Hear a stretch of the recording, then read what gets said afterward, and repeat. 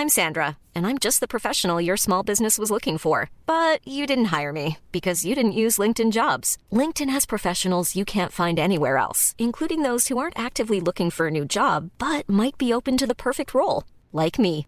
In a given month, over 70% of LinkedIn users don't visit other leading job sites. So if you're not looking on LinkedIn, you'll miss out on great candidates like Sandra. Start hiring professionals like a professional. Post your free job on linkedin.com/people today. Cool fact, a crocodile can't stick out its tongue. Also, you can get health insurance for a month or just under a year in some states. United Healthcare short-term insurance plans, underwritten by Golden Rule Insurance Company, offer flexible, budget-friendly coverage for you. Learn more at uh1.com. Hey, it's Ryan Reynolds, and I'm here with Keith, co-star of my upcoming film, If, only in theaters May 17th. Do you want to tell people the big news?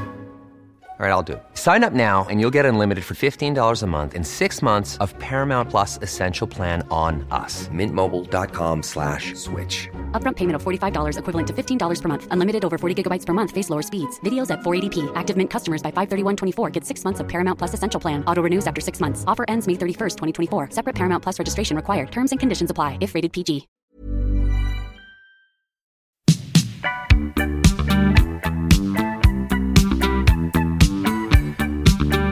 Thank you for joining the conversation on Colloquium. This episode is brought to you by Excelsior Capital, an investment platform focused on democratizing private equity by providing individuals access to direct opportunities. To learn more about the firm, please visit excelsiorgp.com and connect with Brian on LinkedIn.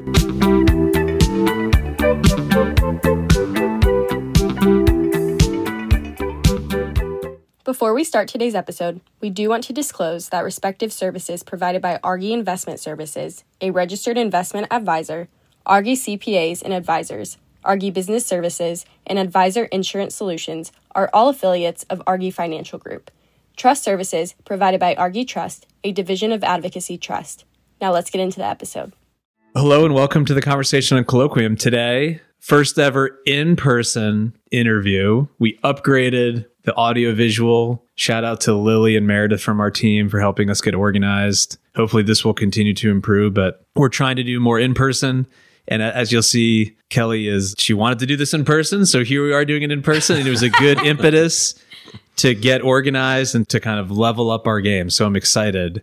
With that, let's do intros. Why don't you all introduce yourselves? We'll start with Kelly and then we'll move on to Matt. Okay, I'm Kelly Emerine, and I do business development for the multifamily office for Argy Financial from Elizabethtown, Kentucky. And I've been at Argy for 5 years, and before that, I was actually in the real estate space. So we have that in common. I had my broker's license for 15 years, did commercial and new construction, and then at the same time also owned multiple businesses. And then as those were exiting out, I was looking for something different, and I had been working with commercial investors, and I loved the putting together the partnerships. I loved finding the properties, and so that led me to call a friend of mine who's a vice president at Argy and say, I don't even know what I'm looking for, but I'm looking for something different. And he said, don't make another call, because it just so happened they were opening an Elizabethtown office, which is where I'm from, an Argy Elizabethtown office. And he said, I don't have time to do business development. Came on, first time really I'd ever worked for anyone since college, right after college, and just fell in love with it, loved it, and then quickly moved up to doing things firm-wide, all the branches, and then now have moved in the past year working with Matt and our team on the family office. So Matt, same question for you. Background, story, how'd you end up working with Kelly? Background story. So I'm the director of the multifamily office for Argy Financial Group. I'm a practicing attorney by background. I practiced law for about 10 years. I have a tax background. I was in the M&A and estate planning and business law space.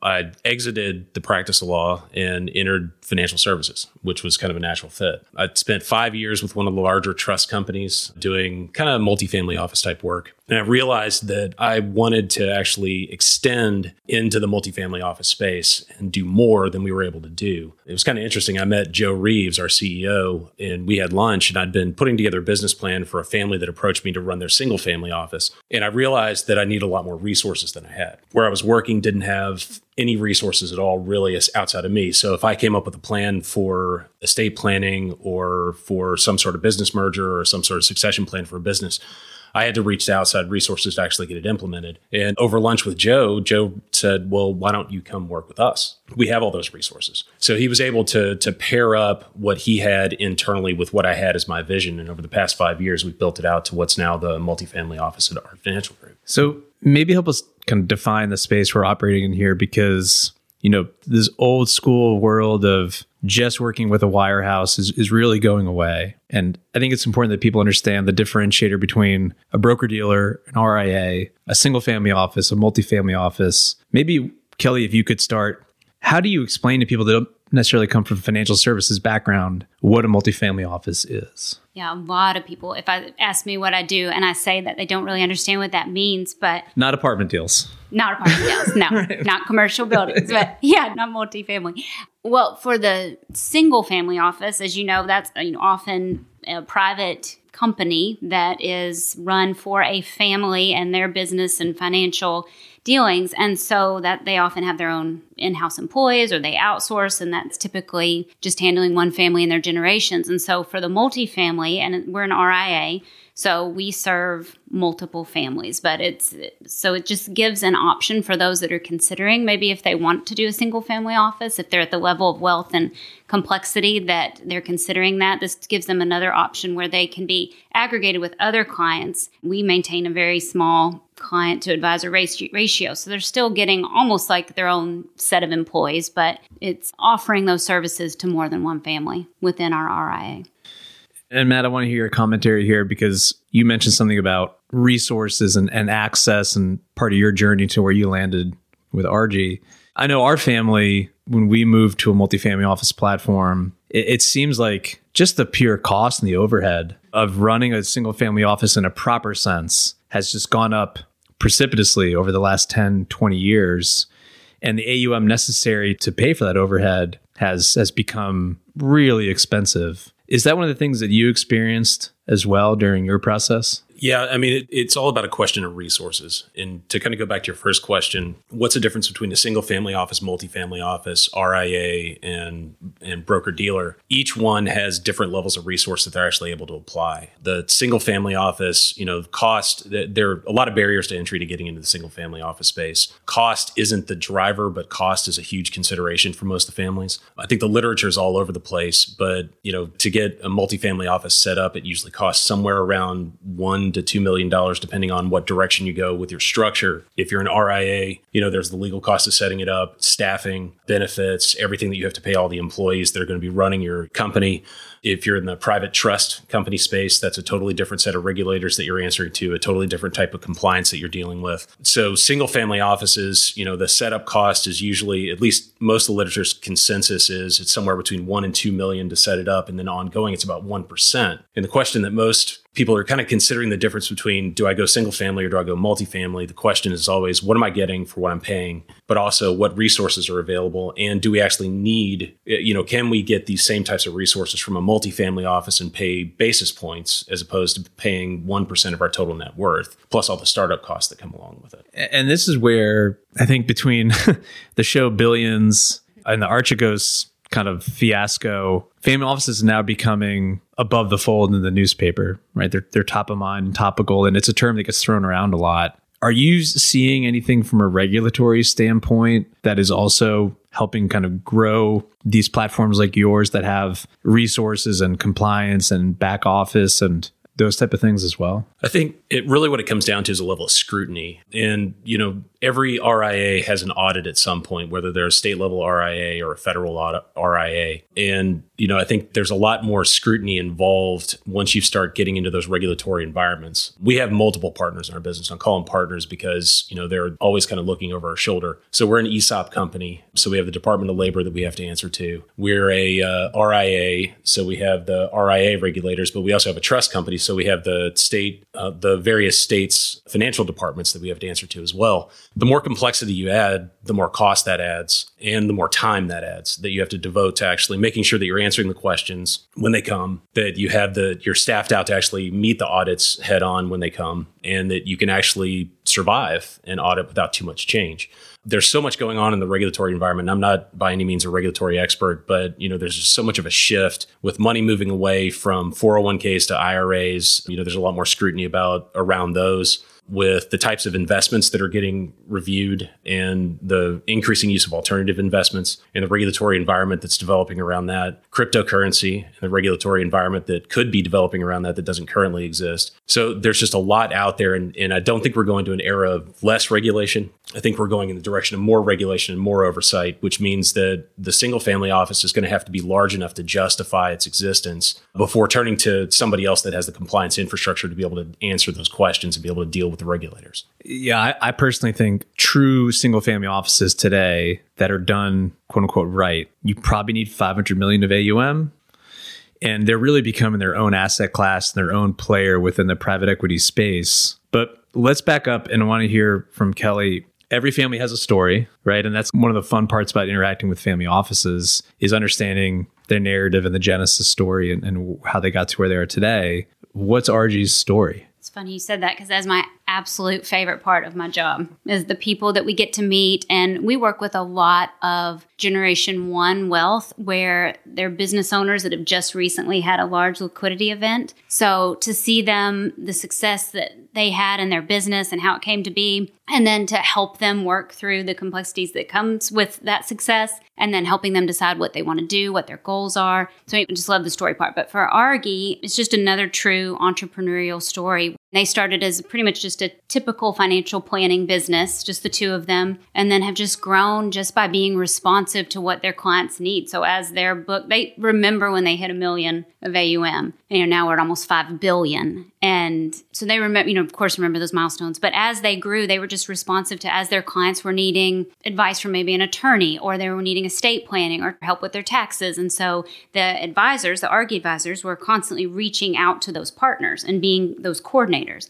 And so they realized, we can bring a lot of this in-house. We can't do all the things. We can't draft documents. Our attorneys don't do that, but we can advise. We can have a CPA firm that is a part of the Argy infrastructure that we can help and do taxes. And so we're not having to reach out to the CPA. We're having to walk down the hall to talk to the CPA. Or if they need estate planning advice, or if they have a business, which, like I said, is a lot of our clients, and they want 401k or a cash balance plan. So anyway, just the Argy story really is just being responsive to the needs and growing and being having an extreme growth mindset, being very entrepreneurial, taking care of employees. I could go on, but about all the things that kind of make us unique. But I love that part of the story of how it's grown to now 250 employees, 9 branches, just from 2 guys that had an idea. They kind of want to meet their clients where they were and build something different. And I'm not just being nice because you guys are in the room with me, but you can feel the entrepreneurial spirit when you meet with the team members. And I think that really shows through in a way that some of these older, more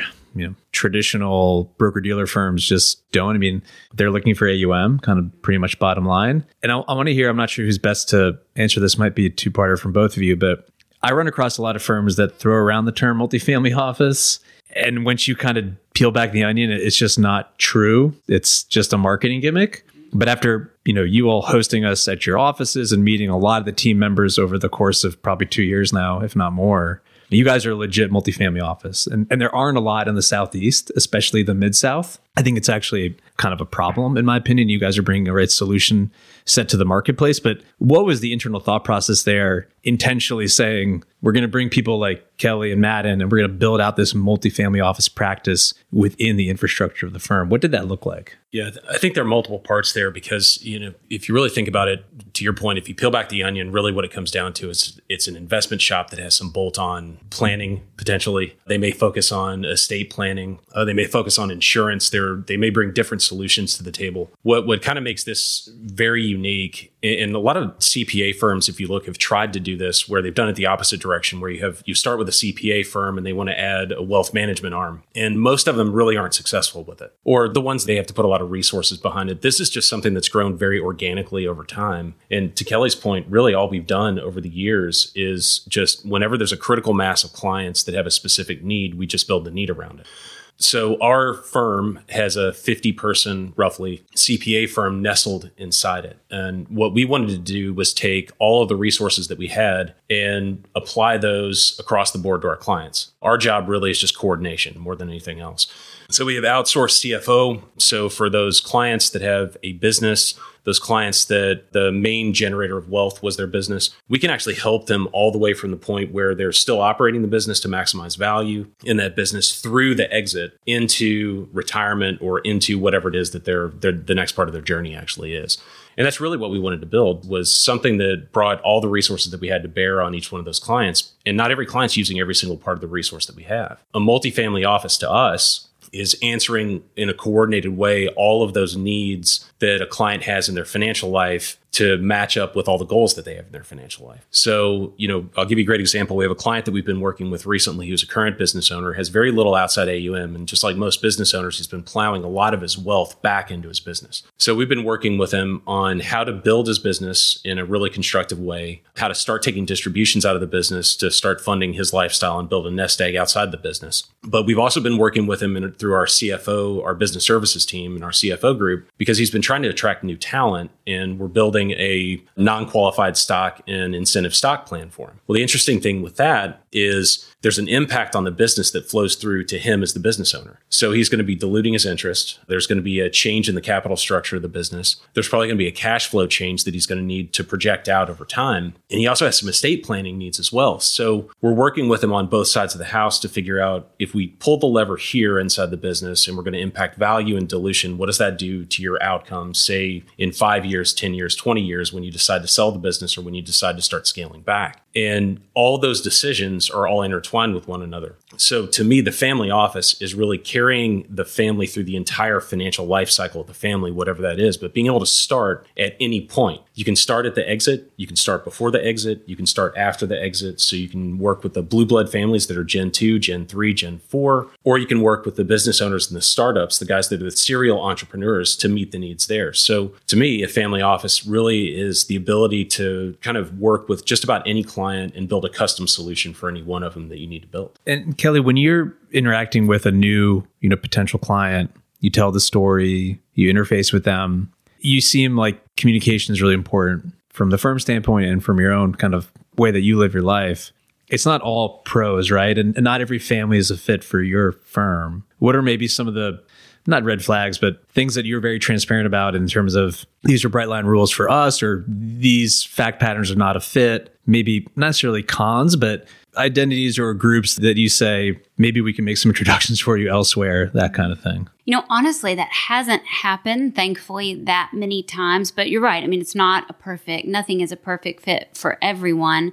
When someone is coming looking for this kind of offering, often too, what they need is, which is a role I play often, is that relationship, that person to coordinate, as Matt said, that we're often that coordination point of all that they have going on. I don't think we have a single client that is a part of our family office that you wouldn't call has a complex life or situation. So, I think sometimes when it doesn't fit is if someone is just really, maybe they have a high amount of wealth and investable assets, but they're really just looking for, offerings that maybe they feel like they could only get from Goldman or from name any of the bigger players that, they do have access to different deals that we just don't. But although we do pride ourselves on having a great deal flow and bringing opportunities to our clients, but we have had that happen a few times where somebody has grown up with money or maybe just came into money, to assets that they want to invest, and they kind of want that, I guess, I don't know what the word is, but they feel like they need to go somewhere bigger to really get what they need, whether that's the case or not. So sometimes that could happen. Otherwise, it's someone, I can't think, Matt, I'm drawing a blank, but I can't think of another situation that has risen with us that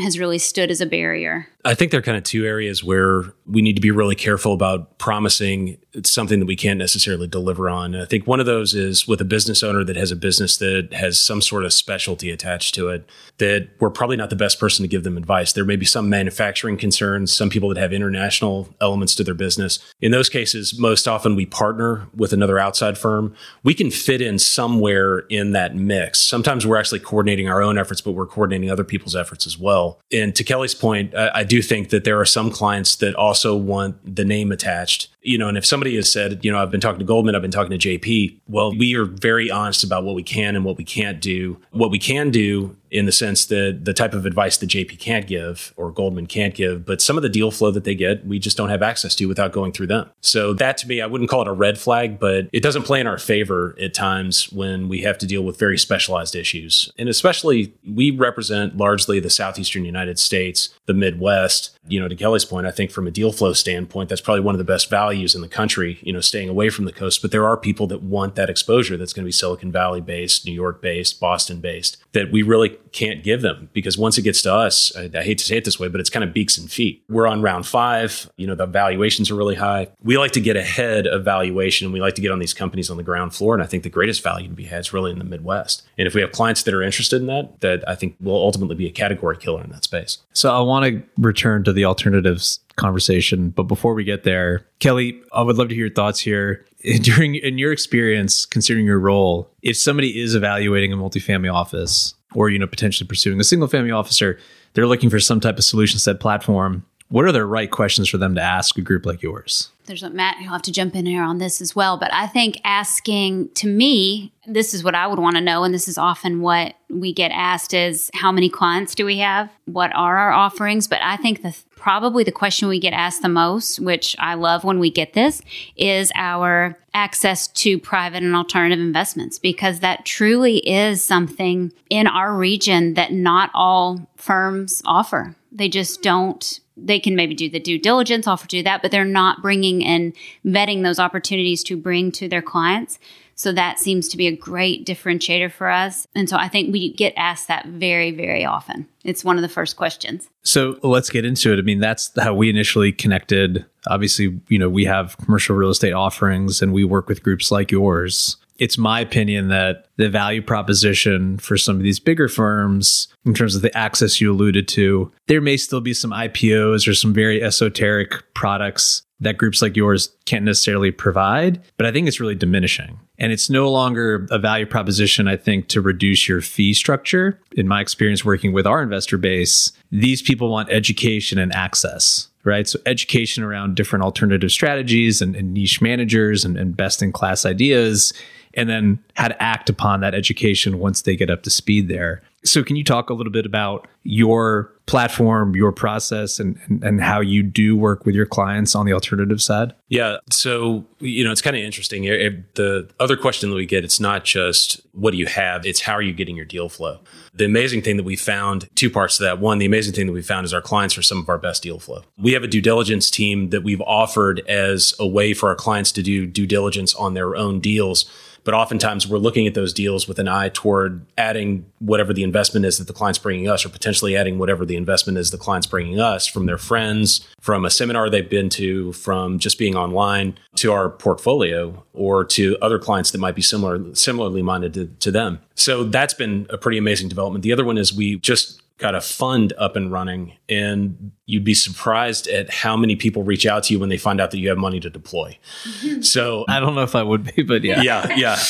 So that's been a huge differentiator for us as well. And that's actually helped us with a lot of our deal flow. We've probably since, I talked with our alts team, which I'm a member of the due diligence team, from both a legal perspective, but also from a client utilization perspective, because the family office is the biggest user of the alts platform. But I asked about how many deals we had seen since we started the fund. And we had seen somewhere north of 150 deals just in the past year. Of those, we've only accepted 10, 15, 20, and the fund has only accepted a small number of those. So we've got the process built, and we can handle more in the pipeline because our clients are hungry for it. And we're just watching the pipeline grow on a daily basis. It's been really amazing. And I'll put some editorial comment in here. After doing this for 10 plus years and interfacing with groups like yours, I can tell you that an multifamily office, an RIA that has discretionary capital or has a very good relationship with their clients where they can act quickly, that's a wonderful thing from a sponsor perspective, right? Because I have faith and confidence that if I show you an opportunity and you act on it and you follow through and you actually,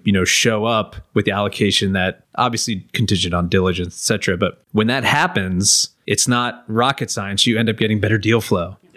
Because what we often see in this space, especially from groups that have left from a wirehouse where they're used to having internal product that just gets pushed through the system or that they can cross-sell you on. They interact with a group like me and they say, oh, well, I think we have a ton of appetite here, pencil me in for $1 million. And I take them for their word. And then I realize, oh my gosh, they're just running around talking to clients haphazardly, willy-nilly, and passing the hat. And then they come to me and say, hey, I only have $250K, which I never begrudge an allocation or a number, but you can't do that in our business. That's a really good way to make sure that I talk to all my sponsor friends and my fund managers, and we all talk, especially in this part of the world.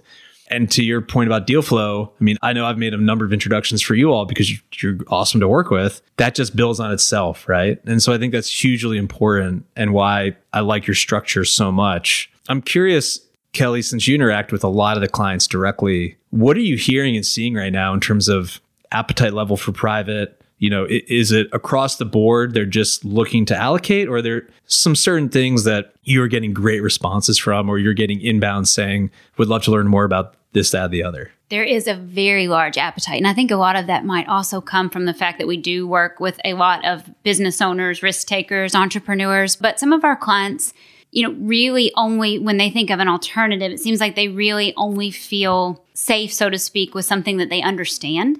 So real estate is perfect for that. And so we also love working with your group. I mean, I'll just return the compliments very sincerely in that I've heard nothing but great things about how great your team is to work with, how everything's very transparent, clean, quick.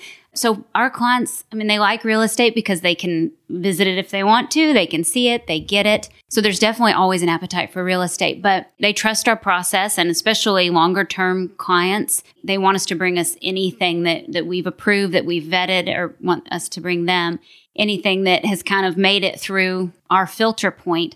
But there's definitely a high appetite for alts in general, just to diversify away from the public markets. And then there's always, at least for our clients, the most appetite for real estate. And after hitting I wanted to hear Matt's thoughts here too, but after hitting the conference circuit pretty hard for the last 10 years and interacting with new family offices, one of the funniest things to me is always, maybe the family had a liquidity event because they were in the forestry business or they were in the manufacturing business. And then all of a sudden they now want to become hedge fund specialists or commercial real estate professionals.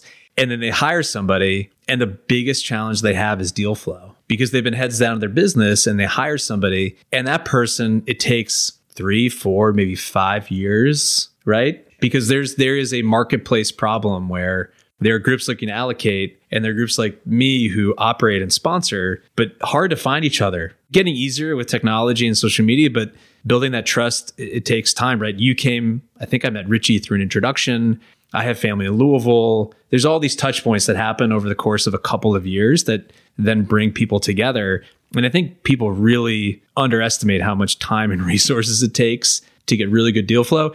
That doesn't even begin to start with the diligence and then the allocation. So Matt, would love to hear your thoughts about how you all have set things up. And I'm sure it was a process, right? Iterative over time. What did it look like day one? And what does it look like today for you guys? Yeah, so the process that we've developed has been really deliberate. We wanted to make sure that we had a good cross section of people that could look at it from the client perspective, but also look at it from a safety and investment perspective. So we have 2 CFAs on our team that are looking at the underlying investment and the economics. We have Richie Ferris, who leads our alternatives platform. He's sourcing deals, but he's also doing due diligence. He's doing the site visits, the interviews, and all the other work. Part of our CCO, our Chief Compliance Officer, and the compliance team does research on the individuals. And then when Shane Hall and I and Aaron O'Reilly all sit on the alternatives platform, we're in the family office. We're trying to look immediately for fit. And you asked the question a second ago about the clients, what their needs are, what their desires are. And I think a lot of clients, that's really just driven by where they are in their life and what they want to build into a portfolio. And a lot of that's market driven too, because clients are seeing markets as being overvalued. They don't really want to go into the public space. They're afraid that they're going to take a hit there. They want something that has some stability, something that may have some tax benefits tied to it, something that's going to provide income for them. They may be turning off one income stream and needing to start another. And to do that in a very tax efficient package is really beneficial for them. So we have a checklist every single time a new deal comes through. It might be a VC deal. We know which clients are going to be interested in it or which portfolios we need to add it to. Whenever there's an income deal, like a private credit deal, we know exactly who's interested in private credit and why and where it's going to fit in their portfolio. when we have clients that are interested in real estate, we look at their entire real estate portfolio. We don't just look at what they have with us. We're looking at, they may have commercial buildings that they own outside of us. They may have residential buildings they own outside of us. So what we try to do is just make sure that we're looking at the whole person and the whole family and not over allocating in a certain area. Even though a client of ours may really like real estate, it may not be the best thing for them to get into at a given time. Or geographically, they may need some diversification as well. They may be concentrated in Kentucky or Indiana or Ohio or one of those other states.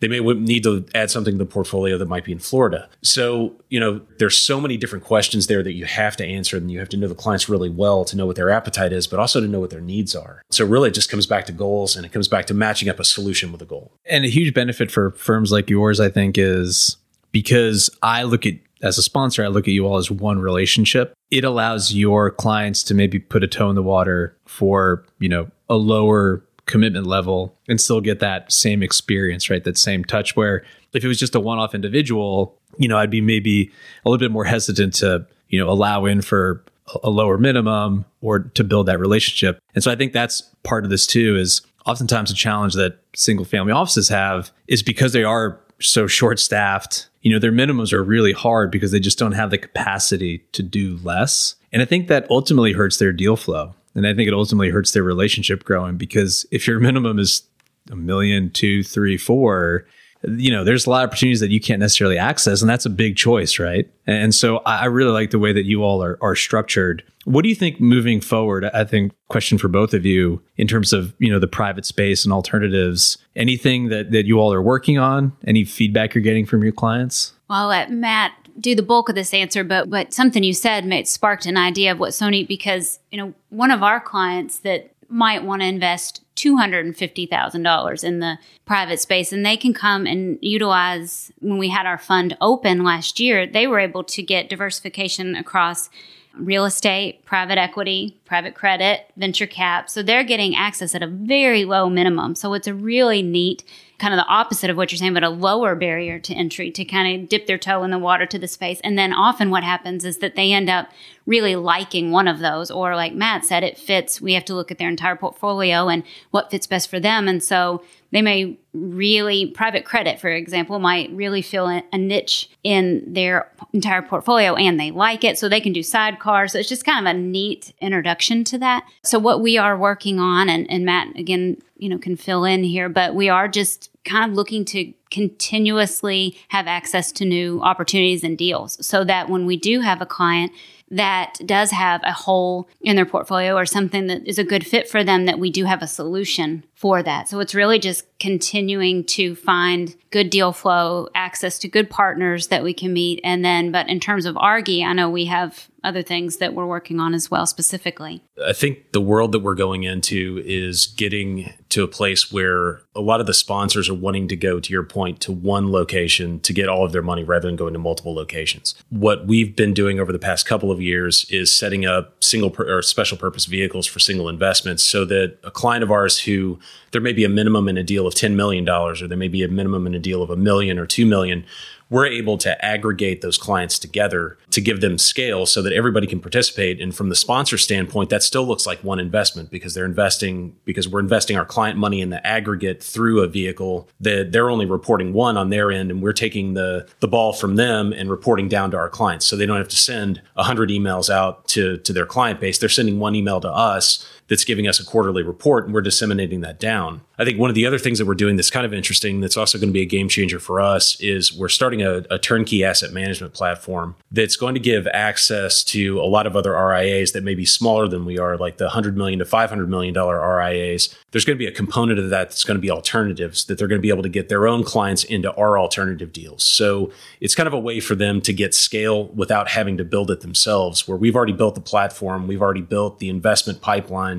They're just adding money into that pipeline, which allows us to go get more and bigger deals with sponsors knowing that there's more money coming in the other door. So it really opens up the universe for us in terms of, getting a lot more value for our clients, because we're also getting a lot more value for their clients as well. And I think moving forward, that is the number one value proposition for millennial and Gen Z investors and clients is access. It's private investments. It is these type of structures. That is what draws people in my opinion. And I personally have felt this pushback against some of these larger brands who, every 5 or 10 years, they seem to need a bailout. I'm just not sure the wealth management side is really moving in tandem with what's happening on the ground level. And that's why I think you're seeing groups like yours continue to gain AUM. And I'll give you, Kelly, huge kudos. You ask, I think, one of the smartest questions that hardly anybody asks in the business. You meet me, you like the deals. That's great. It's a good fit. And then you do the follow-up question of, well, who are the sponsors that you hang out with? Or who are the sponsors that you invest with? Or who do you think is really smart in town that's doing other private deals?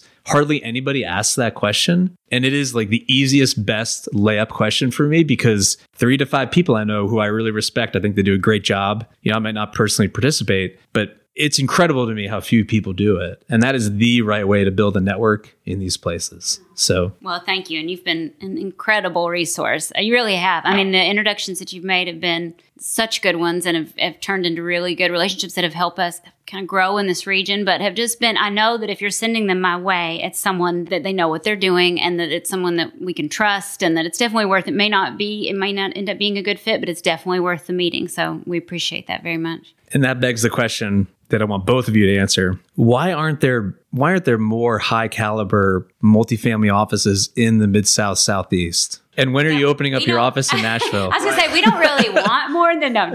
Yes. That's a fantastic That is a great question. We love it here. And we see, it's funny, and I'll let you talk too, Matt, but when we first started visiting down here, it might have been we came to do the site visit at Excelsior. I don't know. But it dawned on us in conversation that there was a lot less competition than we thought.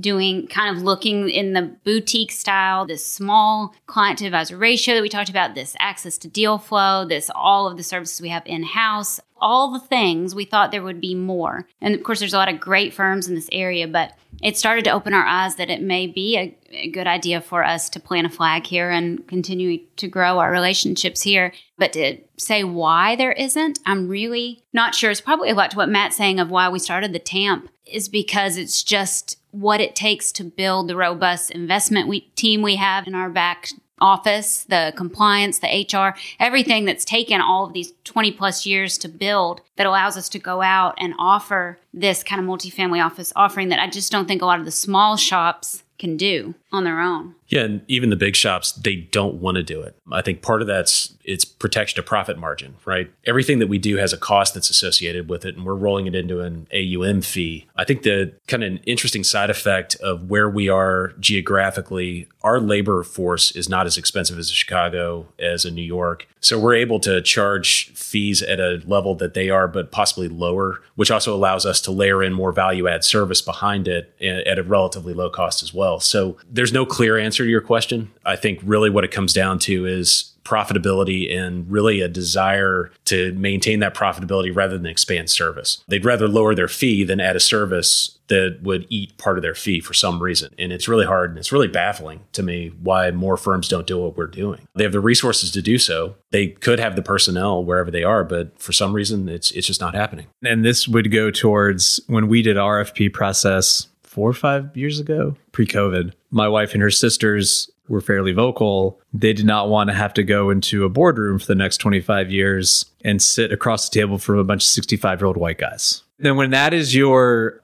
filter, you're not left with a lot of options, to be honest with you. And it's just a real indictment against the industry because it doesn't reflect the clients you serve at all. And I think a lot of groups really struggle with, and it's hackneyed at this point, but this demographic shift is happening, right? I mean, these baby boomers like my parents are retiring, and I'm really curious what's going to happen in the next 5 or 10 years. I think is going to be real massive shifts across the entire industry. We've done an awesome job of bridging the age gap. I came from the trust company world where I was one of the youngest people. If you think about the bell curve of age that's serving in the trust company, I was one of the youngest people there at 40 at the time.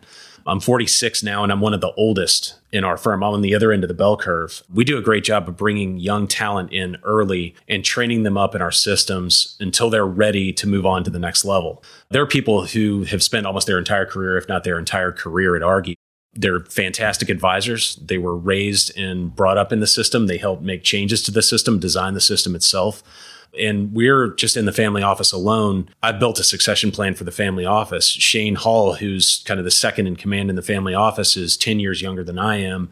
And then we brought in another advisor who's several years younger than he is. So we've got that natural line of succession so that not only if something happens to me or 20 years from now, Shane takes over, if this is the direction that he wants to go, he's going to have a cadre of people behind him that are going to be ready to step in and step up. But also because I want the advisors in my group, because we deal with the whole family. We don't just deal with first gen, who are generally, with most of the entrepreneurs that we're dealing with, they're in their 50s, their 60s.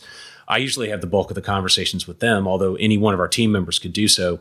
We'll match up the younger advisors with the younger family members so that, number one, there's a separation between them and their parents, but also so the person they're sitting across the table from looks like them, talks like them, has a similar experience, knows them and knows them well, knows the experience that they're going through, and they're in the same place in their life. So it's kind of unique in the industry because you always talk about these places buying these seasoned professionals. And when you look at the news, the people who are moving around are all these seasoned professionals. There's a well of young talent that's graduating from college and that's in their first, second, and third years in a wirehouse maybe or in another company that's already got a lot of experience that we're starting to bring in and just train them instead. Well, and another thing we're learning is that a lot of our clients that are in their 50s and 60s, they're afraid of, well, they're not afraid, this is a good thing, but if they're outliving some of their current advisors, so a lot of their advisors that they're inherited from their family because that's who they always worked with or that they thought they should work with are, getting closer and closer to retirement. So a lot of our clients love the fact that we do have this succession plan, that we are very, fairly young office, and it brings that excitement. And there's that diversity, like you were saying, your wife not wanting to sit across from a bunch of men at the table. I mean, she would like that about Argy because not only diversity in gender, but diversity across the board is important to Argy, diversity in skill set too. So, we've brought together people with law backgrounds, business backgrounds, entrepreneurial backgrounds, no backgrounds in finance at all that are coming to the table to work with our clients. So I do think that's a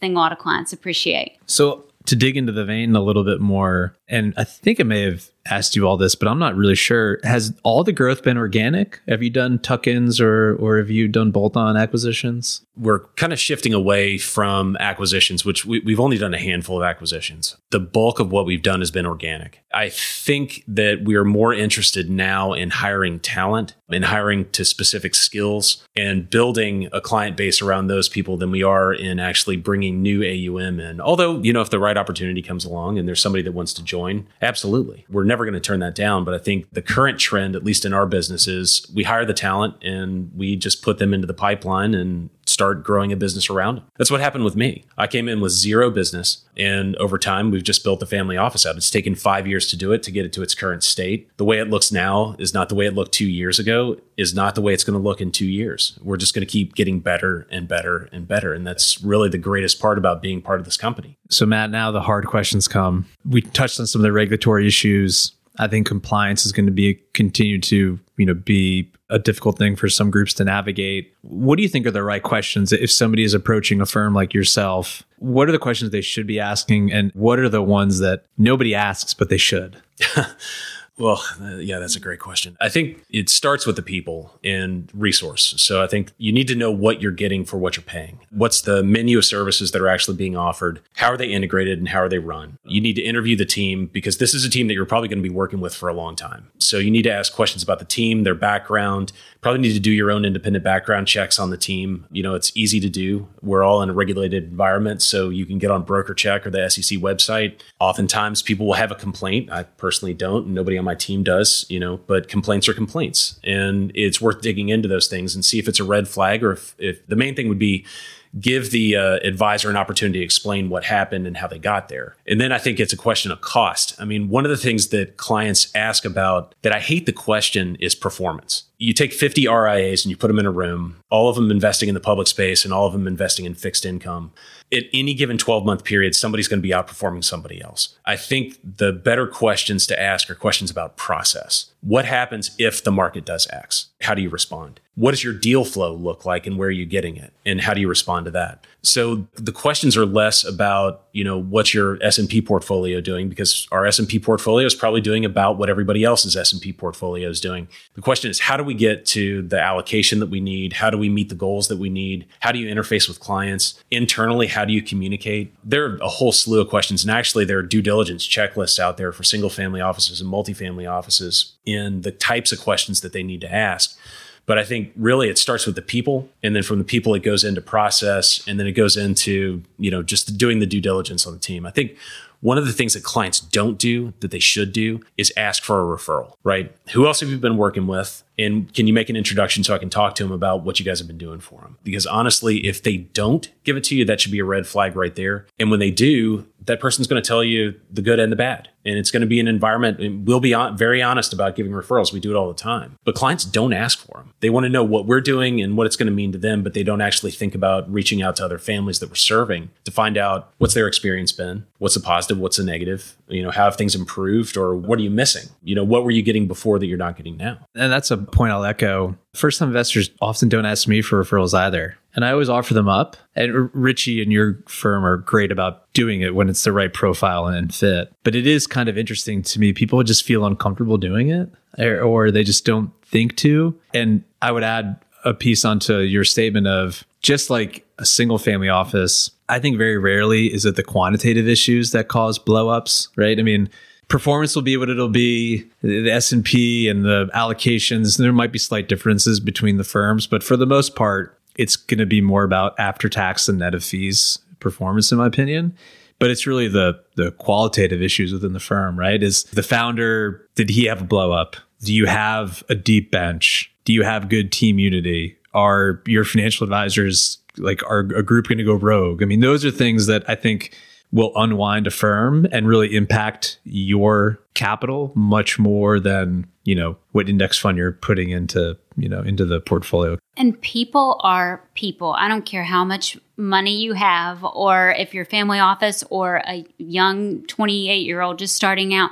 I swear what people want is just expectation setting and communication. I can't tell you how far we have gotten with clients in terms of the depth of the relationship, or them giving us referrals, or us really being able to make a difference for them, is when we constantly communicate well with them. And if they know that they can call us at any time and, reach out to me, they need something, even if it's small, that just goes a long way. And then also communication and what to expect from us, like what we need from them to make the planning process work. What's it going to look like going forward? Just kind of that open door, like you said, not quantitative, but very just qualitative, kind of what is the process and what to expect, I think makes a huge difference. And people knowing that on the front end, instead of having an idea of, or maybe making an assumption of how much we're going to talk, or how much we're going to go over their portfolio, or how often they can reach out to us. I think not making any assumptions, but just putting that out in the beginning has really served us well. I know from my perspective, a mistake I made earlier in my career was not managing expectations well enough on the front end, and just really being worried about making sure that you had the money for the deal and that you didn't want to ruffle any feathers. And what I've found at this stage is you're much better off being super transparent on the front end, because if that LP is not the right fit for you, it's going to be a rocky road for a long time. And what I tell most people, I told Richie this when we first connected, was I show you opportunities. My interests are aligned. We all hope the deals go great. And if they do go great and I send you a big check, that's awesome. I think what's much more meaningful is, what am I going to do when the deal goes sideways? And what can you expect from me? Like, what is that going to look like? Because that's really where I think the relationship matters much more so. And so, again, I love your firm approach. And we're bumping up against an hour here. I don't know if it's because we're in person or what, but you have other things to do with your day. Are there other things that you want to comment on or you want to touch on before we can kind of wind this up? Anything that we didn't hit in your law school outline here that you provided before? We're very organized. I don't think so from my end. I think we covered a lot of great ground. I like how the conversation went, and we really enjoyed being here with you. We love being your first in-person guest. It's very exciting. This is a big deal. Hopefully it worked. And Lily and Meredith are saying it worked. We might have to redo this whole thing. But Part 2. Matt, I'll give you an opportunity to comment. I guess, kind of going back to the original premise of what we're talking about, which is the single family versus multifamily, the question, all of the consideration, let's take money off the table, take investments off the table. The question is, what are the resources that are out there that you have access to? And then who do you have access to is really what it comes down to. For us, it's a matter of applying as many resources as we can behind our clients in a very meaningful way to add value, but also being as accessible as possible. Single family offices, multifamily offices, they both have their pros and cons. I think cost is a minor consideration. It really needs to be, I think to your point, it's all those other intangible things, the family education, getting Gen 2, Gen 3 involved so that they don't just become mailbox employees. They're actually stewards of money. There are just so many considerations that really need to go into it. I mean, we could probably do this for 3 hours, honestly, but I agree. We've burned up an hour and that's great. Well, yeah. And before we do the call out of the outro, I would also reinforce, I love the multifamily office for the platform and the solution set for a lot of reasons. I think one of the biggest ones is what I've learned after doing this for 10, 11 years. Anytime that you can compound your network through one relationship and you can grow your network on a multiple basis because everybody within your firm has their own network of relationships and introductions and referrals they can make, far and away the most powerful thing that you could have. I mean, you all have introduced me to a number of people. We've cross-referenced some folks that we both know, and it just makes all the difference in the world. So I definitely encourage people when they're looking at options out there, don't underestimate, especially for G2 and G3, the power of those networks and the relationships that these groups might have. The more people, I think, the better. So if people are interested in connecting with the firm or want to learn more about your services, what's the best way for them to reach out? Well, the website is argy.net. In terms of, is there a place, they can always reach out to me, which is Kelly Emerine at argy.net if they want to reach out to me that way. It's probably the best way is to go to the website and reach out to Matt or I individually, or reach out to you and ask for our contact information and you can give it to me. We'll provide the contact information in the show notes and we'll tag you all when this goes live. And I'm always happy to make introductions. And we didn't talk about this beforehand, but will I see you all at Derby? Yes. You'll see me there. Okay. Thurby, Oaks, Derby. I haven't decided. Are you exactly. a hat person? Yes hat, no hat. Oh, 100% 100% hat. New hat every season? Yes. Okay. Yes. Okay. Yes. Okay. It's an event. Now, sometimes for Thurby or Oaks, or depending on what combination that I do, I'll borrow or reuse. But Derby gets a new, fresh hat every time. So yes, we will meet up. Right answer. Matt, maybe not. He likes to bet. Well, I'll let him answer. I've been to Derby a lot. Yeah, I typically go at some point during the week. The Louisville day used to be Oaks. The locals go Thursday, Friday. Earlier in the week. So I'll probably end up going this year around Thurby or Wednesday, depending on what the weather looks like. Thurby. I learned one thing in the conversation. That's good. Thurby, yeah. Oh, we can talk. Yes. I mean, there's a lot to know. Thank you all for coming in. It's a lot of fun and appreciate you being guinea pigs. And, we'll have to do another one. Absolutely. Thank you. Awesome. Yeah. Yes. Thank you all. Thank you. Thank you for joining the conversation on Colloquium. If you enjoyed what you heard in this episode, please like, rate, or leave us a review. And stay tuned for our next episode coming soon.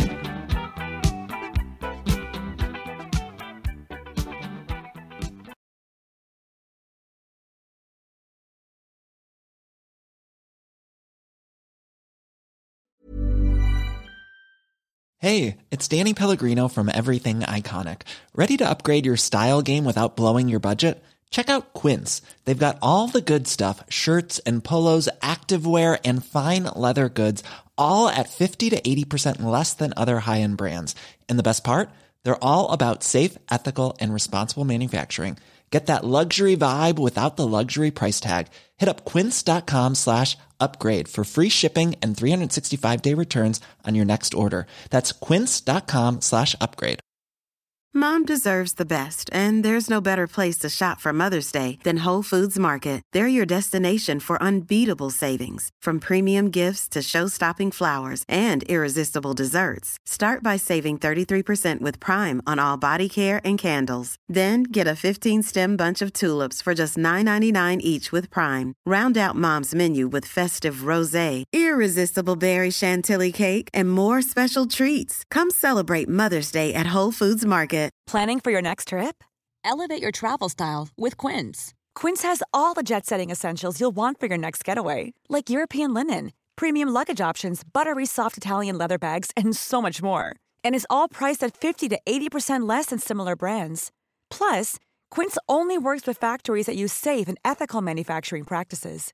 Pack your bags with high-quality essentials you'll be wearing for vacations to come with Quince. Go to quince.com/pack for free shipping and 365-day returns.